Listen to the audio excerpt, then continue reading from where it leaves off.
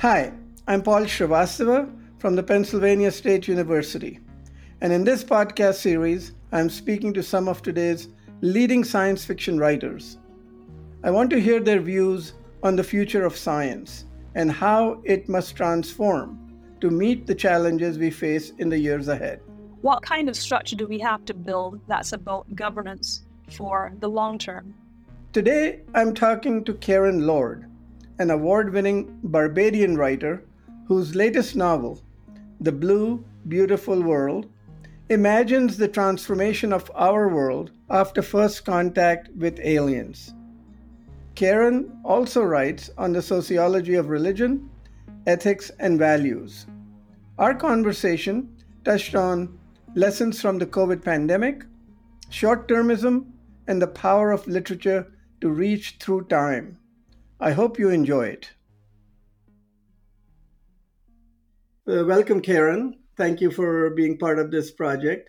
Can you tell us a little bit more about your pathway and relationship with science and science fiction writing? So I grew up with science fiction. I grew up enjoying science fiction. My undergrad was a science degree, but specifically it was history of science and technology. And at that point, I realized, well, maybe I can combine the sciences and the arts. My first master's was in science and technology policy. After that, I did, in fact, manage to work for a while in our Ministry of Foreign Affairs. So it gave me an awareness of how you have to move the knowledge of the lab to the implementation within the real world, as it were. You are sort of a rare person who had a science background and went into implementing science policies and engagement. But generally, it's the politicians who get the results of science and they forget about the ethical questions that the scientists might have struggled with. How do we get scientists to come out of their comfort zone of doing the science into the action zone, helping people like you who are in the bureaucracy or in the policy infrastructure? So I'm going to push back a little bit against what you're saying, because you're always making it sound like the scientists are the good guys and the politicians or the policymakers are the bad guys. But sometimes it's flipped. When you have a scientist, you have someone who is focused in a very particular field and may have a very narrow field of view and may themselves be completely unaware as to how their discoveries can be expanded in ways that they may not have intended. So it's definitely a conversation I think we need to be seeking. It's a feedback in both directions. Yeah, I very much agree with you. I mean, we saw under COVID, at least in the United States context, science was very, in my view, clear about the need for vaccines, but the political discourse was not as clear. And there is this question of what we can learn from these crises and health events. And you've dealt with this in your books. The Plague Doctor was very prophetic. I mean, it sort of precast what happened in COVID. Tell us a little bit more about that work. So The Plague Doctors, okay, that was a story that I wrote for an anthology about the future of health by the Robert Wood Johnson Foundation. And at the time that I wrote it, I drafted it, it was about mid-2019. So we hadn't heard of COVID yet. But I was fortunate in that I did have a colleague he is a doctor, and I could go to him and say, I want a pathogen that does this because I want to have these effects in my narrative. So, it's not a virus in the story. It's actually bacteria. It works in a kind of a two-phase way where there's a mild phase and then a critical phase, because this was set slightly in the future. And I wanted to make it seem as if there had to be something that lulled us into a sense of false security before our health systems were suddenly overwhelmed and then everything started to crash. I realize now, looking back, that I was a little too sanguine about how quickly people's health systems could be overwhelmed, even for something that's not as sneaky as what I wrote about. There were still ways in which we just were not prepared for the scale. I want to push a little bit deeper into it in terms of lessons that we have not learned as a result of COVID. You go back now, 3 years later, and the infrastructure has not evolved that much. We moved on to the next crisis. So how do we learn the lesson? We basically have a situation in so many countries where a political term is 4 to 5 years. And I think that you do have an ethos of short-term thinking, but you're not coming across people who are thinking like, what do I need to put in place that's useful for the country 50 years from now? What kind of structure do we have to build that's about governance for the long term, that looks at things much further down the line, that looks at what we need to do to maintain it. None of these things are easy answers, but I do like to think that they become a little easier if we come from a set of foundational principles.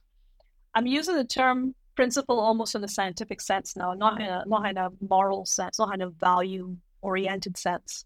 You don't even have to attach a sense of altruism to it. It can really just be a case of how do we make things more comfortable for everybody 100 years from now? Yeah, that's interesting. You brought out 50 years, 100-year time horizons. Even those are short compared to geological times that we are now starting to think about the Anthropocene. So, does science fiction have a role in kind of rethinking the time horizons that we live in? Well, science fiction's been doing that for a very long time. We've always had, both for our near future, far future, alien civilizations in the far distance, thought experiments on what it could be like, what it should be like. One of the things that impresses me about literature, whether it is science fiction or poetry or anything, is that it is our one form of communication across the generations. I can pick up something that someone has written 200 years before, 500 years before, and it gives me a glimpse into what their hopes and fears for the future might have been. Sometimes the mere fact of that is enough to shift the needle in your own head and think, well, if words can last this long, if words can have meaning this far from the originator, then what other things should I be looking at that also should have meaning further on from where I am right now? I wonder what your thoughts are about how we might use science to come up with more egalitarian and more common purpose set of motivations to pursue rather than letting one big system run away with them. So for a lot of people, science fiction is literally about the hard sciences. It's about, let me imagine this technology and how it improves things. And it's always wrapped up with physics and astronomy. But there's another branch of science fiction, which is the more sociological science fiction. And it looks at how do societies operate? How can politics evolve? How can governance evolve? Many of my colleagues now in the present day who are also looking at that, you will find them feeding into their world building this whole idea of how do we as human beings change and grow and evolve in terms of our collective action. There's something quite amazing to be said about imagining other ways of being as a people. Right, right. That is wonderful. And your past novel, The Best of All Possible Worlds, is concerned about preservation of cultures and heritage, while your most recent publication, The Blue Beautiful World, deals with transformation of our world with first contact with aliens.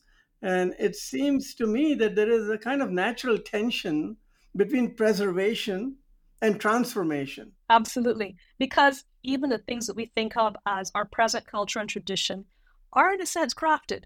I remember still how shocked I was when I was first informed that the Scottish tartans that you see today were very much a kind of a late invention, which it was not as authentic, quote unquote, as people would like to think. And I began to examine more and more the kind of the mythos that we create, especially around cultures and countries and peoples. I begin to understand now that this is another form of storytelling, making a meaning out of something, making a pattern out of something. But as you said, there's the preservation of that, but then there's a transformation where you kind of let go of things that don't serve you anymore and take on new things that are of better service to you. So the human mind is incredible at just like taking these things and making myth out of them. And I think that it's both a collective action and it's also maybe a bit of a personal action. And I just want people to be aware of what they're doing so that we don't hold on too tightly to some of the things that we think of as our original culture, but which, as I said, maybe made up, just barely 50 or 100 years prior. And also be aware that some of the new things that are coming are not things that are going to destroy us, are not things that are going to change us beyond recognition, but could be a very natural evolution, a very useful evolution into our next stage. So I want to go to another piece of this science and society engagement, which I have noticed in your work particularly. Most of science today is highly specialized with professional scientists who carry out most of the work. They're highly trained. In your work, protagonists also carry major responsibilities in responding to major transformations in face of crises or otherwise. And now that we talked earlier about COVID, and we are living in the time of what's called poly crises. In the coming crises, we will have to work with science. Everybody will have to work together. So, what thoughts do you have on engagement of people and communities in science? The moment you said that, I kind of flashed forward to, well, we're recording a podcast right now. And once upon a time, podcasts did not exist, say the Victorian age or whatever, where there was always a kind of a money or a class element to how well you could hope to be educated. But the podcast, basically, you need a device that will be able to broadcast it. And the podcast itself is free. People can share their enthusiasms. They can be like, look at this really cool thing. And frankly, I think that human society is built on the statement, look at this really cool thing and see if you like it as much as I do. So I feel as if we have all these new tools, we have all these new modes, and it's just keeping the conversation going whichever way we can, because that is our human condition. We always want to talk about our cool stuff. We always want to hear what people are thinking about it. My query over here is about this engagement between communities and science to co-produce knowledge in ways that it becomes more useful. In fact, I think of science fiction as a transdisciplinary endeavor. You're taking the whole scientific, natural, and social sciences and making an amalgam. You might not call it transdisciplinary, but I would like to hear your thoughts on the possibilities for more this kind of engaged action. I love the concept of a sabbatical, not just like a year-long sabbatical, but even shorter times where people are encouraged to go out into the field, especially, or just like go and see, okay, here's what you research. Here's an actual program that takes you on a tour of this is where this has been implemented. This is where this is actually doing some good or causing some problems. So you can, in fact, create a situation where you almost introduce a fieldwork type component that is still adjacent to your field and can hopefully broaden the mind of people a bit as they leave the very specific thing they're doing and then go out to see some of the real world effects. When I started off as a writer, which was a little more than 10 years ago, I had an idea as to what the life of a writer would be like. And I'm happy to say that my expectations are being subverted almost every day. I would never have expected that I would have been on a podcast like this, especially like from Barbados. Just ways in which people are willing to speak to science fiction writers. It's not just like a casual interview where we're getting this from people who are very much involved in policy, very much involved in the science. They are listening to us. They're curious about, what we see, what the possibilities are. I didn't even know this was possible, and I'm fascinated by it.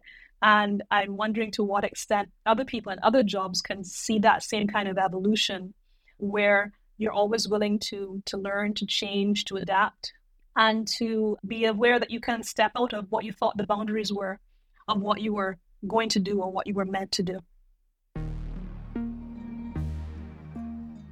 Thank you for listening to this podcast from the International Science Council's Center for Science Futures, done in partnership with the Arthur C. Clarke Center for Human Imagination at UC San Diego. Visit futures.council.science to discover more work by the Center for Science Futures.